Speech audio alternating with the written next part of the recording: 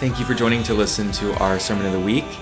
For this particular audio, we had to pull from our Facebook Live because of our computer issues. So bear with us, but it should be clear enough to listen.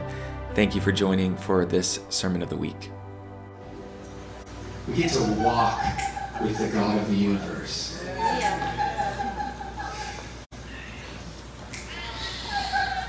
I just sense his joy and his pleasure. He's like, I love when my kids come together to celebrate me, celebrate who I am, what I've done.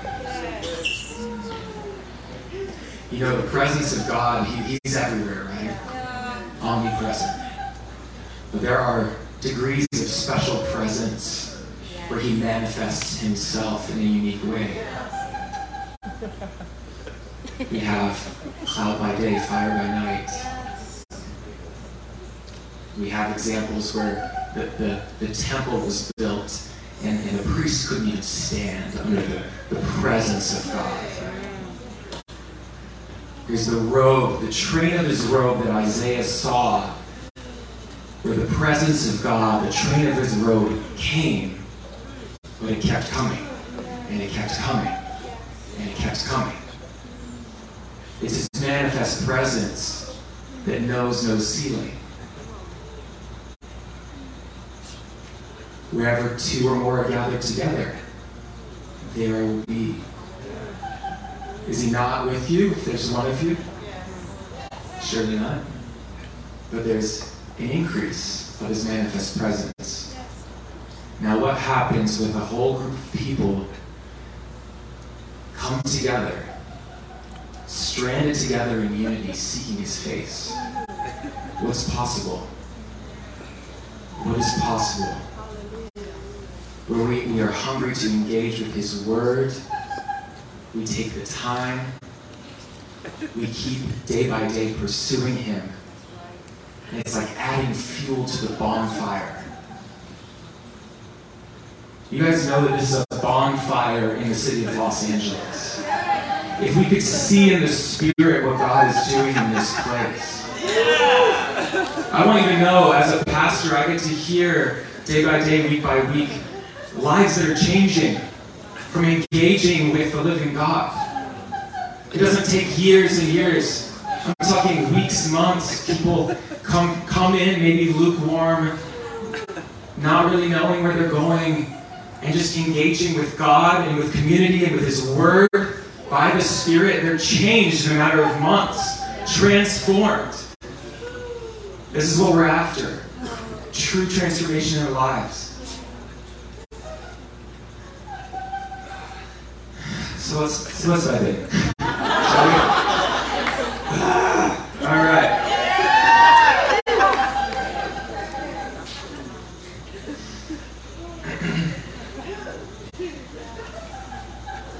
There's some messages that we preach that are for some people.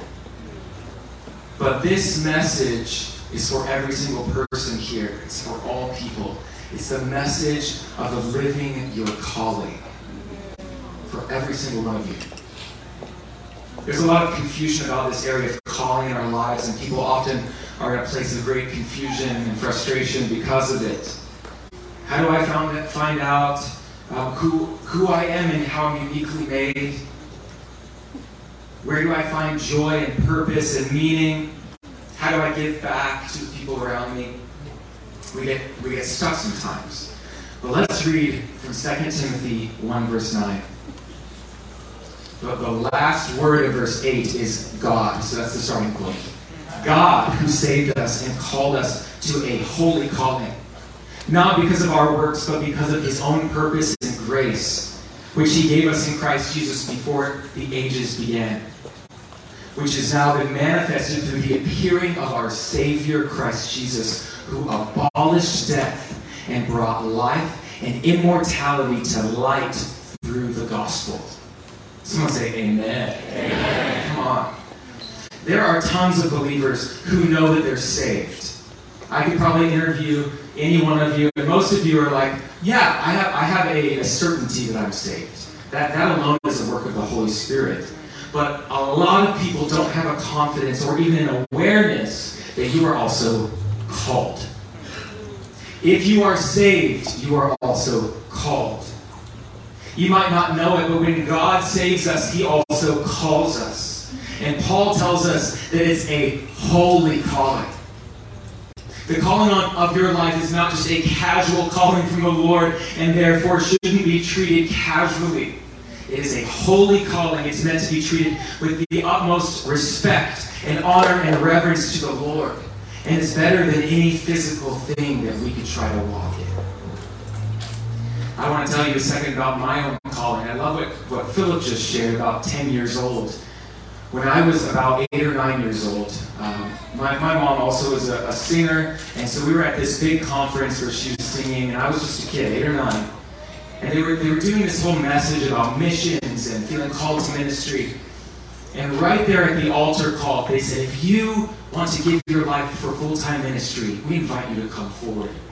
And I tell you what, the Spirit of God came upon me so strongly that it was like a hook from my gut that pulled me to the front.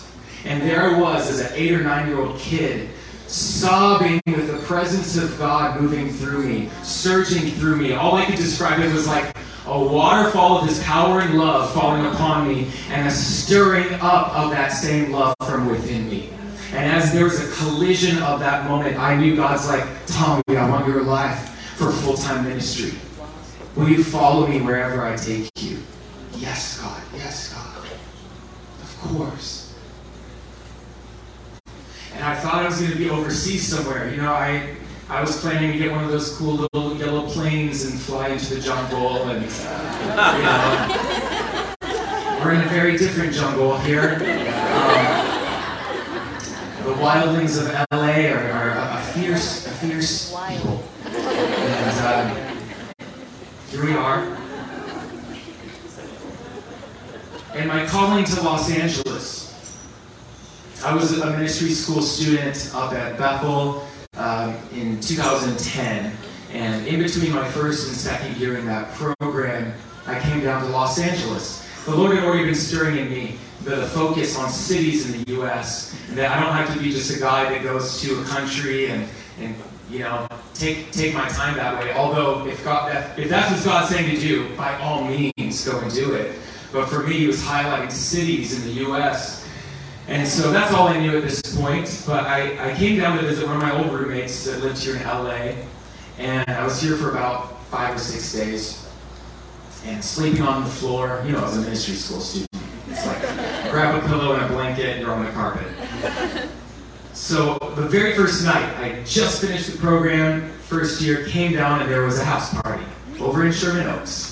A nice house party with a whole lot of actors. And you guys all know exactly what that's like.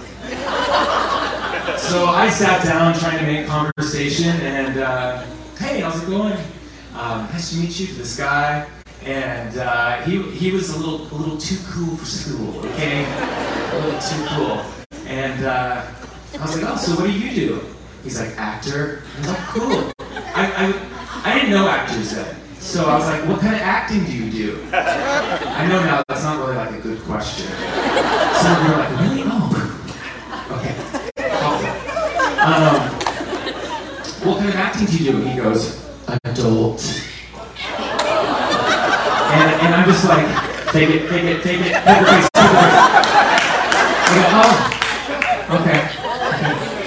I'm thinking like, yeah, I'm not going to be shocked by anything around here. He's like, just kidding. All right, bro. What do you say after that? So anyway, what are you working on?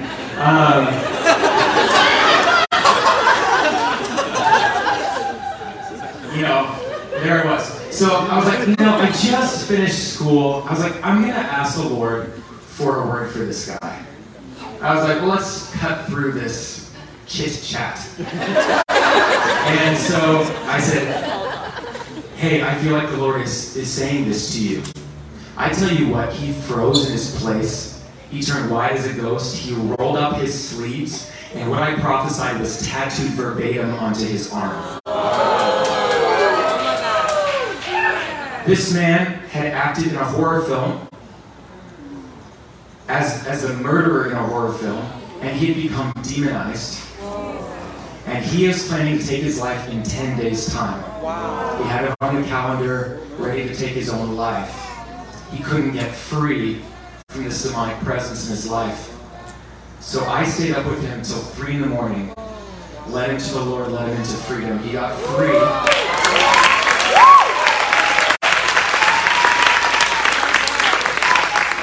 The light returned to his eyes. He said, hey, you're sleeping here on the floor. I live across the way. We've got an extra room. Come stay over here. Sure. So all of a sudden, I've got my own Airbnb for free, and people are coming over. He's like, hey, that thing you did for me, do that to him. There's a little hunger switched from too cool for school to too hungry for more. Thank you. Too hungry for more. All right.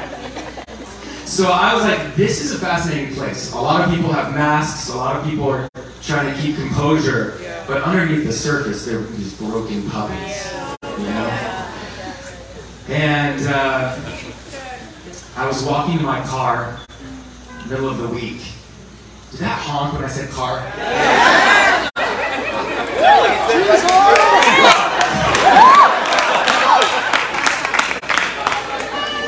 If there's any more context clues, I'll appreciate it. I'll be really happy. It's too good. All right. I'm going to try to keep it together, guys. All right. Walking in my car, middle of the week, and I got literally like a zip file download from the Lord. And I heard it with the phrase, you're home, and it was like, boom, boom. And I saw a vision of being here in Los Angeles and what God was calling me to do here. To plant a church, but also to be a bridge builder, and one that was encouraging people here to be missionaries through the airwaves to the ends of the earth. And that's why we're here. That's why we're here.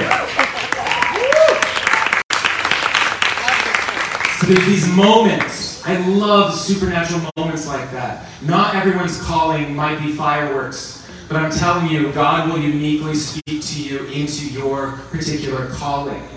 And then we have to steward that calling and walk into it. There's something really special about calling. It becomes this central thrust of your ministry. It's the focal point, the core of what you're meant to do and focus on. A lot of people kind of call calling or mission, or there's different names for it. And some people say, I even heard someone say yesterday that everyone has the same calling, we just have different assignments. And to a degree, there's areas of which we are all called. We are all called to be priests before the Lord, priests before the world, right? We minister with the ministry of reconciliation wherever we go. So that is a calling that is upon each and every one of us. We are all called to be sons and daughters. We are called to be those that live bringing the kingdom of God and seeing the expansion of that. So that's the bigger calling and mission, a lot of which I hit the last couple times I preached. But what I want to focus on today is our unique calling in each and every one of our lives. When you're living out your calling, or you're on the journey to it, you're kind of like a duck that's in the water. It's kind of effortless, it's flowing, you're in your element. But when you see a duck come out of the water and it's on land, it looks a little clumsy waddling around, doesn't it? And some of you right now feel like a little chubby waddling duck on land. That's okay. I'm going to help you get into the water. But it's important for us to be in our calling and not step out of the boundaries of it. That's why it's so important for each of us to know the area of which we're called to. And so my desire is that we can all be in Christ, operating in our best version of who God has called you to be. 2 Timothy 1:9. God who saved us and called us to a holy calling, not because of our works, but because of His own purpose and grace, which He gave us in Christ Jesus before the ages began. And some translations say, before time began. Before God created the mountains, the oceans, the little sea monkeys, the lemurs of Madagascar, before time began, He had a plan for your life. You are not an accident. There's a divine plan and purpose for every believer. It didn't begin when you were conceived. It didn't begin when you were born. This started before creation. He foreknew you. And He has a plan and a course for your life. And this specific and intentional plan is for every single one of us. If you really knew how incredible His unique plan was for your life, you would never struggle with comparison a day. You never struggle with jealousy. You never want to be anyone else or live anyone else's life, because you would be so enamored and thrilled with the unique call that God's placed on your life. But the scripture here also tells us that fulfilling our call is not according to our own works. Your calling will not happen just based off of what you can do in your own strength. You can get all of the expert training in all of the world and still fall short of your calling if you're doing it in your own strength. And God tends to place us intentionally in places that we feel very unqualified. Why does He do that? Here's the reason. He doesn't want us to rely on our own abilities. Let's go. So good. It's not according to our works. Amen. It's according to His grace. Good. And some of the greatest heroes of the faith throughout history and throughout Scripture are those who originally were extremely weak and felt disqualified, but the call of God was upon them. You can rattle off their names: Gideon, or David, or Mary, or Peter, just to name a few. Just looking at the natural circumstances, you wouldn't say, this man Gideon is certainly called to greatness or to leadership. But that's the thing about grace. Grace can't be earned. You can't get grace by working for it. Grace and works are mutually exclusive. But when your strength and ability end, that's where God's grace begins. If you can do it in your own strength, why would God need to give you grace? But if you're in a place and posture that God wants you to do something, but you're like, I cannot do this in my own strength, then you have to choose to depend on His grace. And that's what He's longing for us to do. He saved us, called us to a holy calling, not because of our own works, but because of His own purpose and grace, which He gave us in Christ Jesus before the ages began. If we can even begin to let this verse sink in and take hold of it, take root in our lives, you will never for a moment struggle with any kind of insignificance. You will know just how important you are. One of the greatest problems in the world today is self-esteem. People have no idea how much they're worth to God. And when you struggle with low self-esteem, it's almost impossible to even picture what your true calling is. And the enemy, this is the enemy's plan. He wants you to become obsessed and not be able to see out of that place, and to see with those incorrect lenses, and to remove any kind of purpose and destiny from your life and keep you trapped in those lies. But if you're a believer, if you follow Jesus, you should be the most free in areas of self-esteem. You should be confident in what God calls you. You should be secure in walking this planet saying, I've got a reason to live. I have a unique purpose. Nothing that the world says, none of the opinions of man are going to get me down, because I have a confidence in the voice of my Father. So how do you find out how much you're worth? Well, how much does a carton of eggs cost? $10. If I had asked this a couple months ago, you may have said $2, $3, $4, $6 if we're at Aeromountain. But today, in the middle of an egg crisis, people are paying $10 $10, $11 for eggs. What is this about coming to? It's almost $1 per egg. How much is an egg worth? It's worth whatever someone's willing to pay for it. How about a house? Let's say a 2,400 square foot house, 3 bedrooms. How much is it worth? And that is the best follow-up question. And that's my point. Because a 3-bedroom, 2,400 square foot house in the middle of Fargo, North Dakota is going to be a very different cost than over here in Beverly Hills, isn't it? It's a very different cost than in Rancho Cucamonga. It's going to be different wherever your setting is. And what the interiors look like, if it's renovated.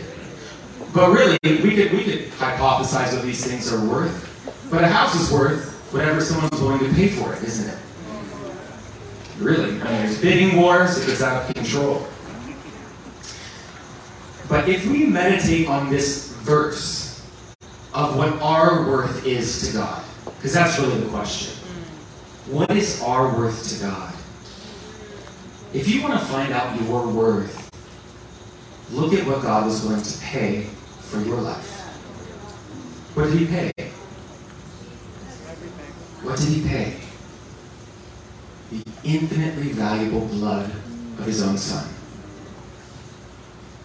If we can meditate on the cross and receive that truth, and think about the glory of the blood of the spotless Lamb, and that every time you think about the cross, you have a revelation deeper still of how much you are worth to the Father.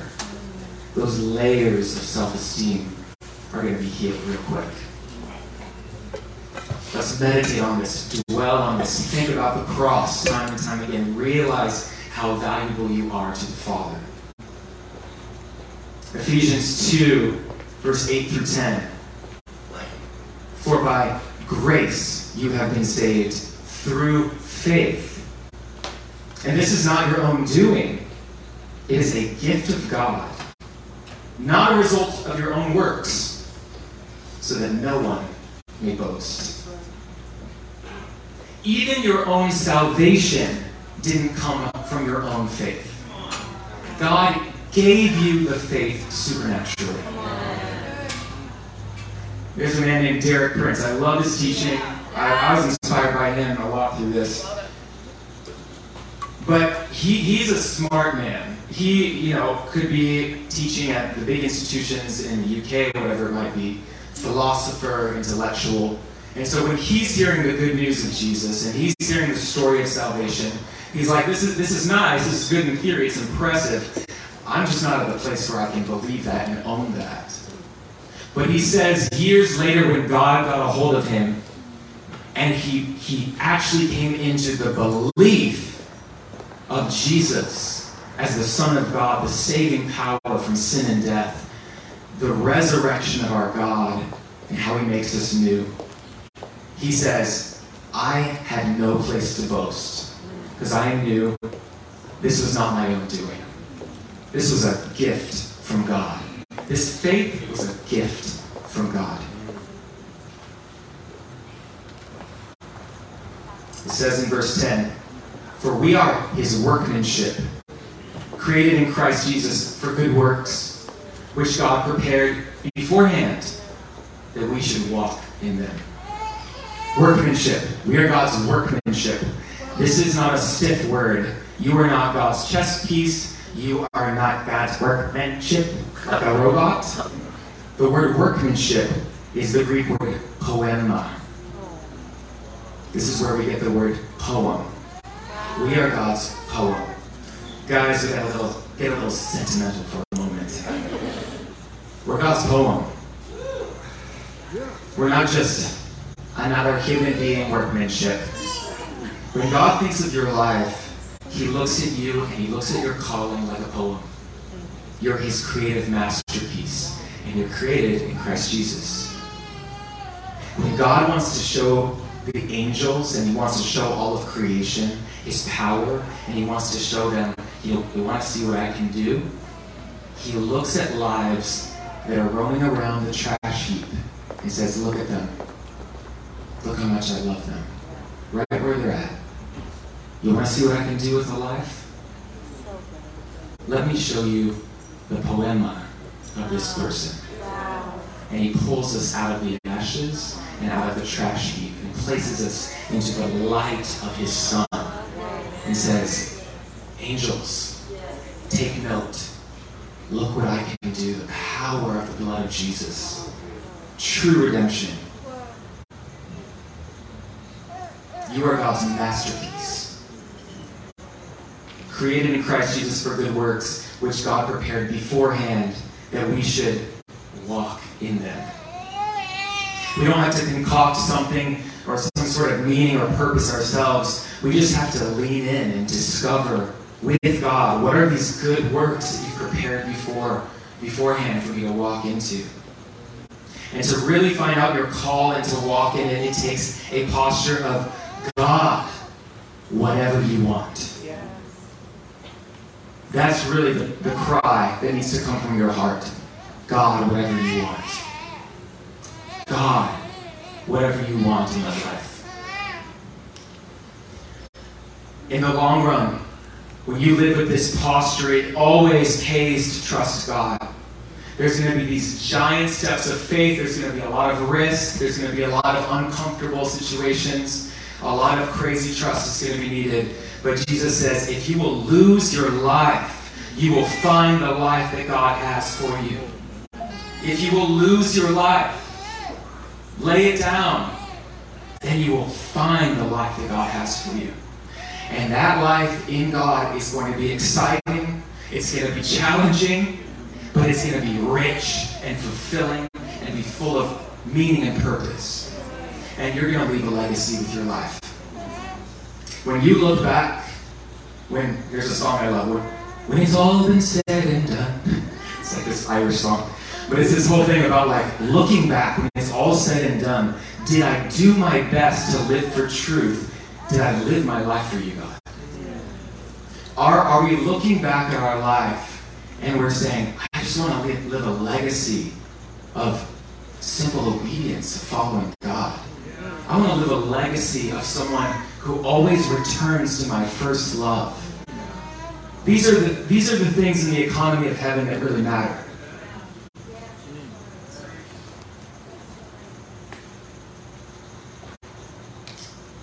You're God's workmanship, made for something unique and special. And you're not going to feel satisfied until you discover what that is and begin to walk in it. And so the best place to turn to in all of Scripture, in my opinion, to discover what God wants you to be, and the steps together, is in Romans 12, verse 1 through 8. Let's turn there. Romans 12.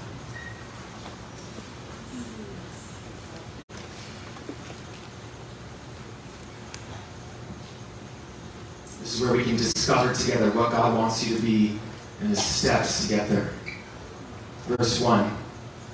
I appeal to you, therefore, brothers, by the mercies of God, to present your bodies as a living sacrifice, holy and acceptable to God, which is your spiritual worship. Whenever you see, therefore, verse 1, I appeal to you, therefore. This is a classic little phrase. Whenever you see in Scripture, therefore, you gotta find out what it's there for. Cute, clever, you won't forget it. Okay? It's an important word in Scripture. Therefore what? Oh, we gotta look back. Okay, chapters 1 through 11 are some of the greatest masterpiece in all of Scripture, where Paul is taking logic and theology and unfolding the eternal plan of God for the work of salvation in our lives. Romans 1 through 11. So he's saying the gospel and the theology of the gospel, that entire thing, that is all there and beautiful, and we can gaze on it. Now, therefore, and this is the switch. Therefore, what are we supposed to do? How are we supposed to respond? I appeal to you, therefore. Paul's basically like, can we all just take a moment and get down to the nitty-gritty? What do we do about all of this? And the response is, a response with our body. Therefore, I want you to respond with your body. I want you to place that body on God's altar as a living sacrifice. Why does Paul say a living sacrifice? Because he's contrasting it with the sacrifices of the Old Testament. You know, in the Old Testament, there were all sorts of animals that were killed and offered on the altar. And he's saying, I want you to place yourself on the altar of God, but one who is alive in Christ. This is the response that God is asking of us, that we give ourselves fully to him, a living sacrifice on his altar.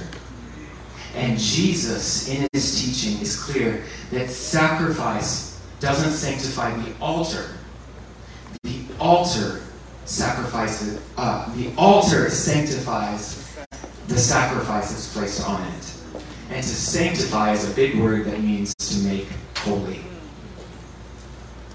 And any one of you that's been involved in any kind of sin and darkness, I know in the room that there's individuals that have maybe even still dabbling in occultic practices. You're trapped in cycles of sexual confusion, difficulty, addictions. Wherever that shame and that darkness seems to be holding on, even if something happened days, months, years ago, and you still have a guilt and a shame that holds on to you where you feel dirty, you feel like you're still clothed, and whatever you do, you try to wash yourself and can't get clean.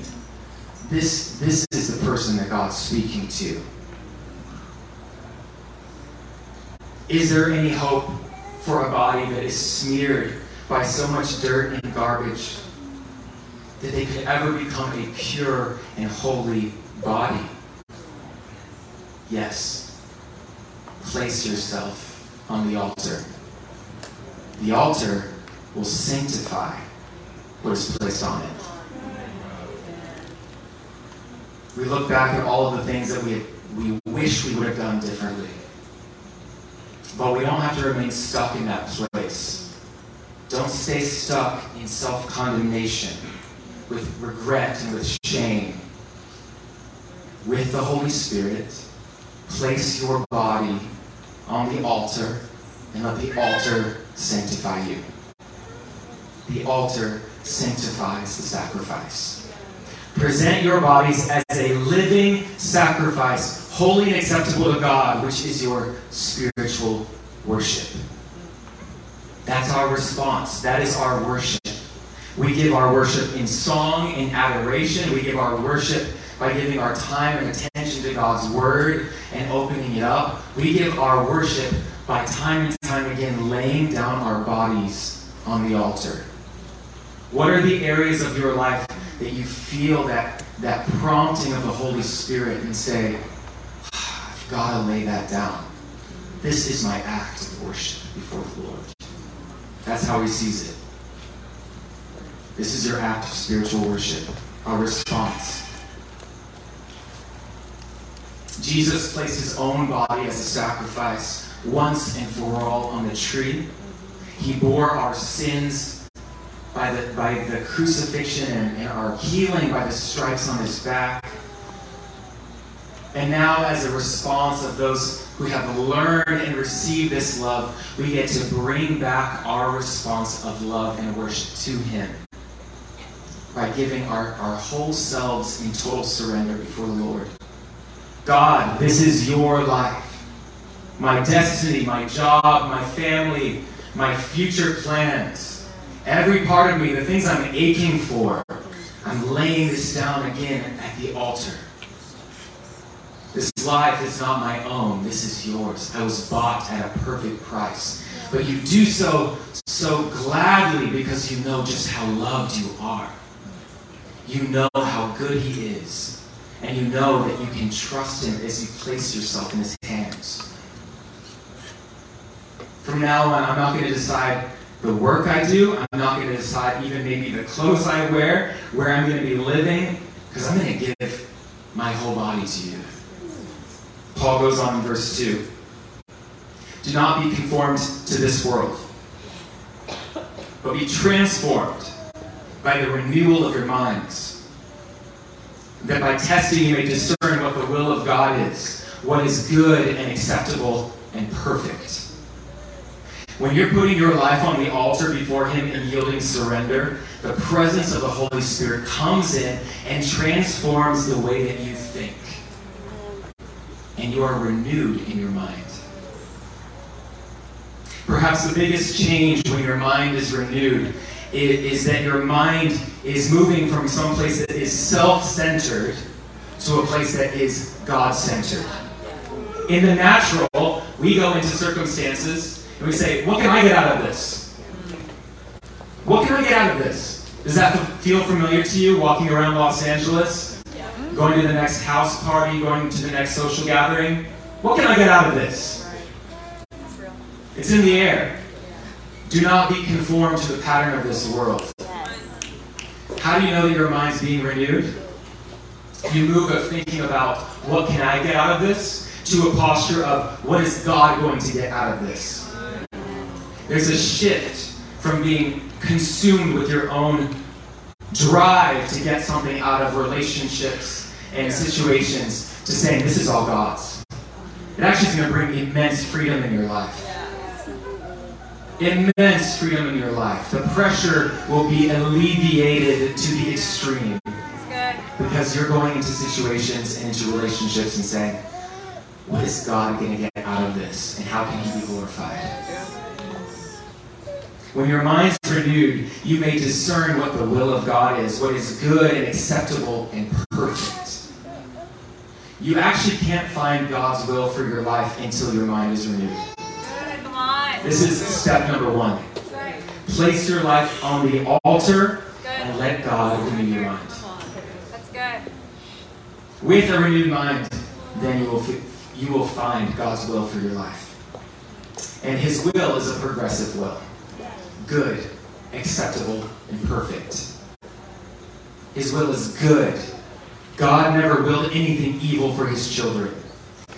He knows you better than you know yourself, and He knows what is better for you than you think you know for yourself. That's good. You can trust Him. He is good. He is giving an acceptable will. The more you discover this, the more you're going to be pleased with it. And it's His perfect will. God's perfect will will include every detail of your life. Every detail. The more that you walk with God, the more you're undone by how perfect and involved He is in every step. That's good. You find yourself in situations and it's unplanned because God arranged it. And that's where we stay connected. God, where do you want me to sit on the airplane? God, which coffee shop do you want me to go study at today? God, which friends are you highlighting in this season that I'm supposed to be spending time with? I was planning this and I was convicted for myself. I was like, I need to be walking with the Lord in practice in this way. Some people, it feels hyper-spiritual. They're like, I even ask God what kind of shoes and clothes to put on in the morning. Yes. And you're like, okay, I don't do that usually. Once in a while I do, I guess. But what if we actually humbled ourselves and were like, wow, that's good practice. I mean, we walked in today and I think there were 4 ladies wearing a blazer and almost the same clothes. Was it an accident? We don't know. Maybe the Lord really was speaking something, about covering, women get ready for some business. I don't know. This is getting out of control. Let's just go back on YouTube 30 seconds. All right. You find yourself in situations unplanned. But there's that walking in step with God. We have the joy to walk with God. That's the simplicity of our faith, walking with God. Yeah. Good. That's really the simplicity of our faith. Yeah. Adam walking with God in the garden. Are you living in a place of Eden in your life? just walking with God, listening to Him, enjoying His presence. So good. Let's go. Woo. God, what do you want me to do today? Woo. Are there any promptings from you? Derek Prince is kind of highlighting this next portion of Scripture, which I'm just going to touch on because of time. But basically, the next portion of Scripture, a little homework for this week. Read the rest of the chapter. It talks about being members of a body. Members of a body. And so, a huge part of finding your purpose, your destiny, your calling is being connected to a local church family. I really believe that. You know, I'm a little, I don't want to be a salesman in that area because I do believe in churches. I gave my life for this. But let me read what Derek Prince says about this. He says, "You cannot find fulfillment on your own. A lot of Christians make that mistake. In order to find fulfillment, you must You must find your place in the body and take your place. Amen. You can't just be a little finger wiggling on your own. You have to be attached to a hand, which is attached to an arm, which is attached to a body. Good. And so the essence of finding your place or finding your calling is finding your place or calling in the body of Christ. And that's ultimately what verse 4 and 5 are talking about. We're one body in Christ, individual members connected together. So each one of us is an individual member but part of a body. And if you place your mind on the altar, you let the Holy Spirit renew your mind, you become postured in a place where you let the Holy Spirit move according to the measure of faith that's operating there. You find your place in the body and you find purpose there. And you're going to discover that the faith of God is given to you in those situations and in those places, and it's the exact faith that you need for every situation in every single world. So the very last portion of that chapter, Paul is talking all about some gifts that God gives us. And even the word is charis, which is Greek for grace. He gives us these gifts as an extension of His grace. He says, you're going to need my grace for the role that I have for your life. Because you're not going to do it alone without me, and you're not going to do it alone without the local church family. You're going to do it connected. But you need grace to empower one another. We're made for community. We're made to bring these gifts in a place where we're operating in them, not jealous of the other person's gift around us, but championing one another's gifting, calling it into being. And so Paul even gives some suggestions in this passage. He says, if you have the gift of prophesying, if you have the gift of serving or teaching, encouraging, leading, showing mercy, he's kind of rattling off some ideas. Because he's like, these are areas in the church body that we need people to be gifted. To be connected and gifted in the body. To actually show Jesus to the world around us. So seek the place that God has for you and depend on God for the gifts that are needed. What if you all of a sudden are, a couple months goes by and all of these people are meeting around you needing deliverance in their life. Yes. They're tormented. They can't get free. Perhaps you find someone that's already skilled in deliverance ministry, but maybe God is calling you into an assignment of deliverance ministry. Let's go. And He is going to show you, bring you the hunger, bring you the tools and the people to become equipped, to rely on His strength. He's going to know, hey, you actually need to be operating in words of knowledge for this so you know what's going on in someone's life. You actually need to be given the gift of discernment because you need to know what's going on and where they partner with the occult. Whatever it might be, He will give you the gifting for your specific calling. And it's all part of the local church family and body. Now, this part is, I think, a little prophetic for the family. I think there's a lot of people here that have had callings on our lives, and through a matter of disappointment and time and watering things down no matter what the circumstances are. We've started to lose grip of our call a little bit. And some of us just maybe are still floundering. What is my call and purpose? And I've spoken out some big things that we're all called to. Every single one of us is called to fulfill the Great Commission. So that's a great starting point. It's a great starting point. But it's also good and honorable and reverent to seek the unique calling that you have on your life. Yep. And I know that there's individuals here that have felt suffocated a little bit, have felt like, where are you, God, for this calling? Feels like season after season has passed. Where are you? I thought you said this thing.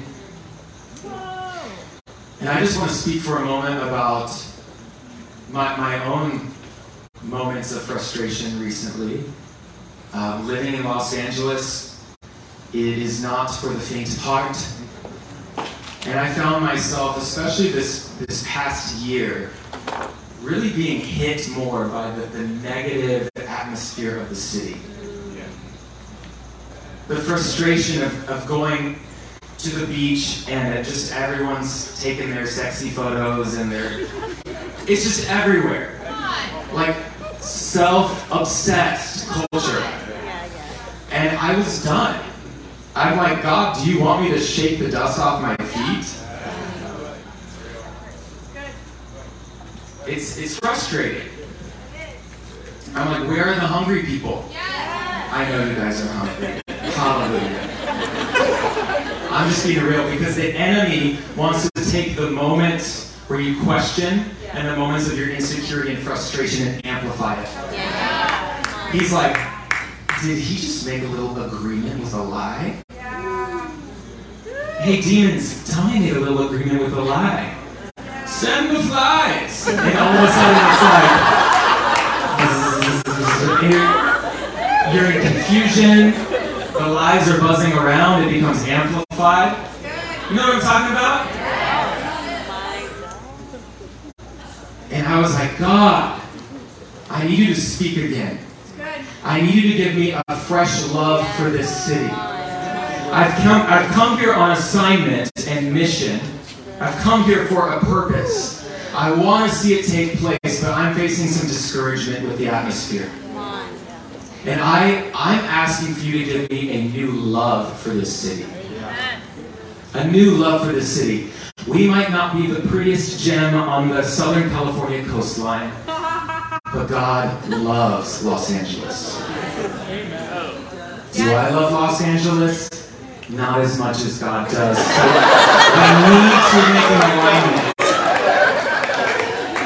we need to make an alignment. God, I need a download by the Holy Spirit. I lay my life on the altar. Even if you're saying go somewhere else, I'll do it. I feel like you're saying plant roots here. But it's hard right now. I'm struggling. I need a fresh calling. 4 of us went up to Jesus Culture Pastors Conference a week ago. I forgot how good it is to not have to be up here doing everything and just to be in the audience and you can worship before the Lord and be face down and not have to think about some things unplugged or whatever it is. And there's a man named Corey Russell who just gave a fire word full of conviction just about the culture of prayer that needs to come back to the church. And the Lord was gripping my heart, and I knew, I was like, God, there's something to this word, there's weight on it.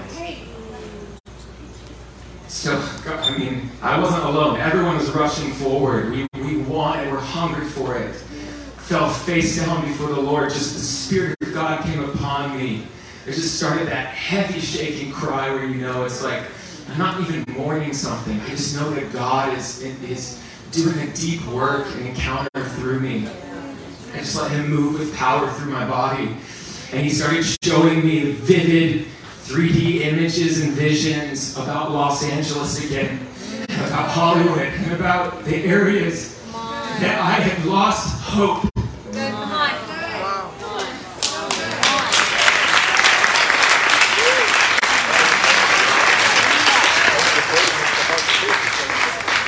And I'm still unpacking the visions that God was giving me. But it was so full of His might and power and presence that I was like, all right, God, these are some big visions. But I needed this fresh calling. I needed the defibrillator to my chest. I needed the hearts to come alive again where it become callous. I needed a revelation of heaven's heartbeat for this land. And I'm like, all right, He's calling me here again. And it's time to put down roots even further. And I'm not kidding. He showed me boundary lines in the city, specific streets. And He showed me even how I was ruling in the Spirit over the land and what I was holding and how the presence of God was released through my prayers and coating the atmosphere. He's like, son, you're not just a small man in this city. None of you are small men or women in this city. Rule with me. Pray with me. Let my presence cover this land. Let the domain of the kingdom rule once again over here. And I felt like God said, speak about the altar, but I want you to speak that every person is a walking encounter. Not only do we lay ourselves on the altar, and that is the posture that God wants us to be in, but He wants us to live as a living encounter in the world around us. Let's go. He was bringing back memories of Obed-Edom. You know, in the book of Samuel, talking about the Ark of the Covenant rested at the home of Obed-Edom and everything prospered, right? Yes. He's like, what happens when my presence dwells among a city? What happens when my presence dwells among a household, among a business? Everything prospers with the kingdom. My people need to know that I'm a man of my word. And when I say that you are a host of the Holy Spirit and a temple of the Holy Spirit, I mean what I said. And they need a fresh revelation that every single one of you is a temple of the Holy Spirit, carrying the presence of God wherever you're going. You are more filled with the lightnings of heaven than you understand. Yes. We are living lightning rods connected to heaven. Power and character is the fruit of just existing in God. Yes. So I actually want us to stand up for a moment. You are a walking encounter. Put your hands on your very core for a second. Let's say it out loud. I am a walking encounter. I am a walking encounter. That was a little sloppy. One more time. I am a walking encounter. I am a walking encounter. Much better. The power of God dwells within me. The power of God dwells within me. He longs to be released. He longs to be released. I don't have to do it on my own. I don't have to do it on my own. I won't do it in my own strength. I won't do it in my own strength. But I will do it by His grace. I will do it by His grace. I align myself to the call. I align myself to the call. To His purposes. To His purposes. Because they're good. Because they're good. They're acceptable. They're acceptable. And they're perfect. And they're perfect. Holy Spirit, right now, just start to move in lives. Move in our lives. Even right now, Holy Spirit, bring things to remembrance. Take the ceiling off. Take the ceiling off. Whatever we've capped, because I can't do that in my own strength. Take the ceiling off. Give us that perspective of a renewed mind. And even right now, many of you have never laid your life down on the altar before the Lord. And you're never going to go beyond a certain point in your life as a believer until you make that decision. And if there are things this morning that are actually connecting and making sense, they're pulling at your heart. If you're thinking this is something that's really real and important and something that I want to do, and you're saying, God, here I am. I'm putting my life on the altar before you. I'm putting my life on the altar before you. Because of what you've done, I'm surrendering my body to you. I'm allowing you, Holy Spirit, to renew my mind so that I can find your perfect will for me.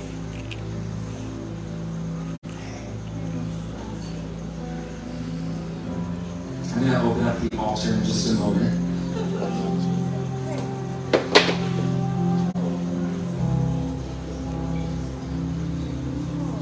Whether you've walked with the Lord a long time and you just need a fresh calling upon your life, you can identify with that frustration. Or whether you've never laid down your life on the altar before God and say, God, I want you to be my God. I want you to cleanse me from my sin and bring me from death into life. If there's any area of your life that you want to lay down on the altar, I want to give space. I feel like it would be an injustice to not give space up here. And there's power when we partner with prophetic acts. Yeah. There's power released by the Spirit. And so I know it's going to get a little full up here, but if that's something that you want to do today, I want to invite you up. So just right now, come forward. Join me.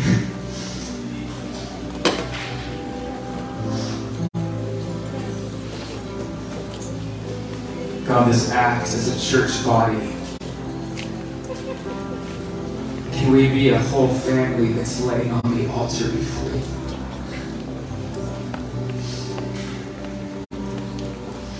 Can we be a whole family that chooses to lay before you? Yeah, And say, burn upon us. Burn upon us, God. Have your way in my life. Have your way in my spiritual community. Have your way in my church family. Have your way in this city, God. Can you do this in our lives right now? The areas of frustration, God, I've partnered with in any kind of way. I just give myself once again, and I'm asking for a fresh call upon my life. Fresh call and purposes be released. And even right now, I just speak, Holy Spirit, would you release upon hearts and minds right now a fresh encounter. We need a fresh encounter right now. Holy Spirit, bring a fresh encounter of your fire and power on our lives. Bring visions right now, God. Bring visions right now, what you want to speak to the areas of longing. Speak to the areas of longing in our hearts and our minds, God.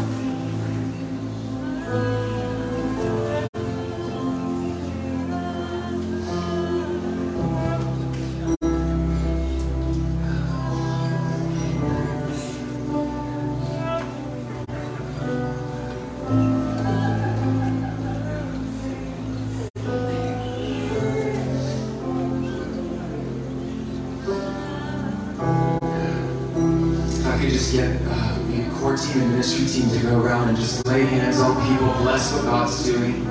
Just continue to release that power and grace.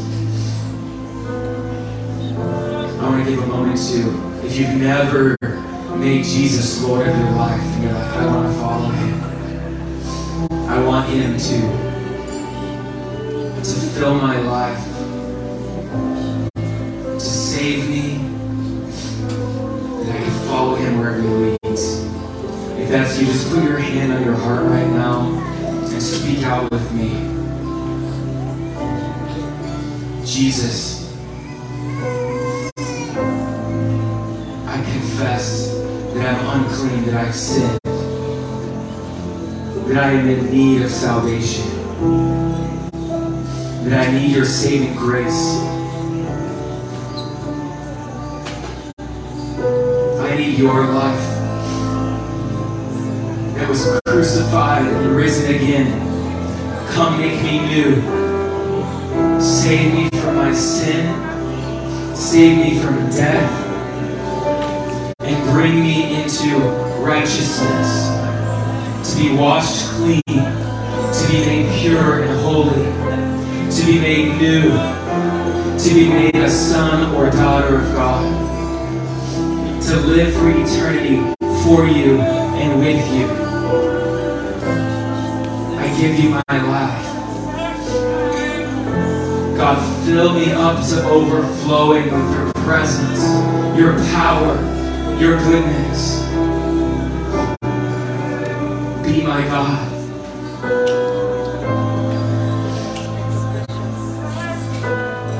And so we just release right now the power of the blood of Jesus, the grace poured out, whatever you have need of right now.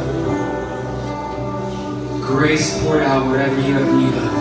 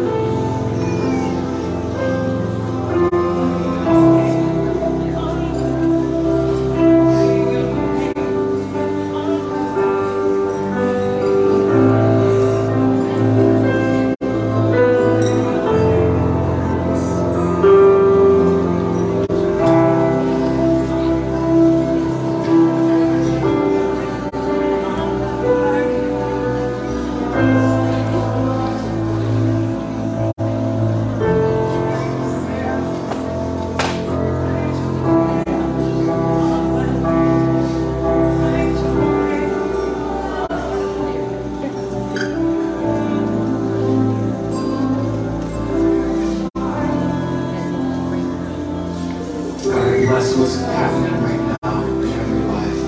How you're uniquely speaking and how you will continue to speak. And all it takes is that holy, beautiful surrender before you day by day, walking with you, breathing with you.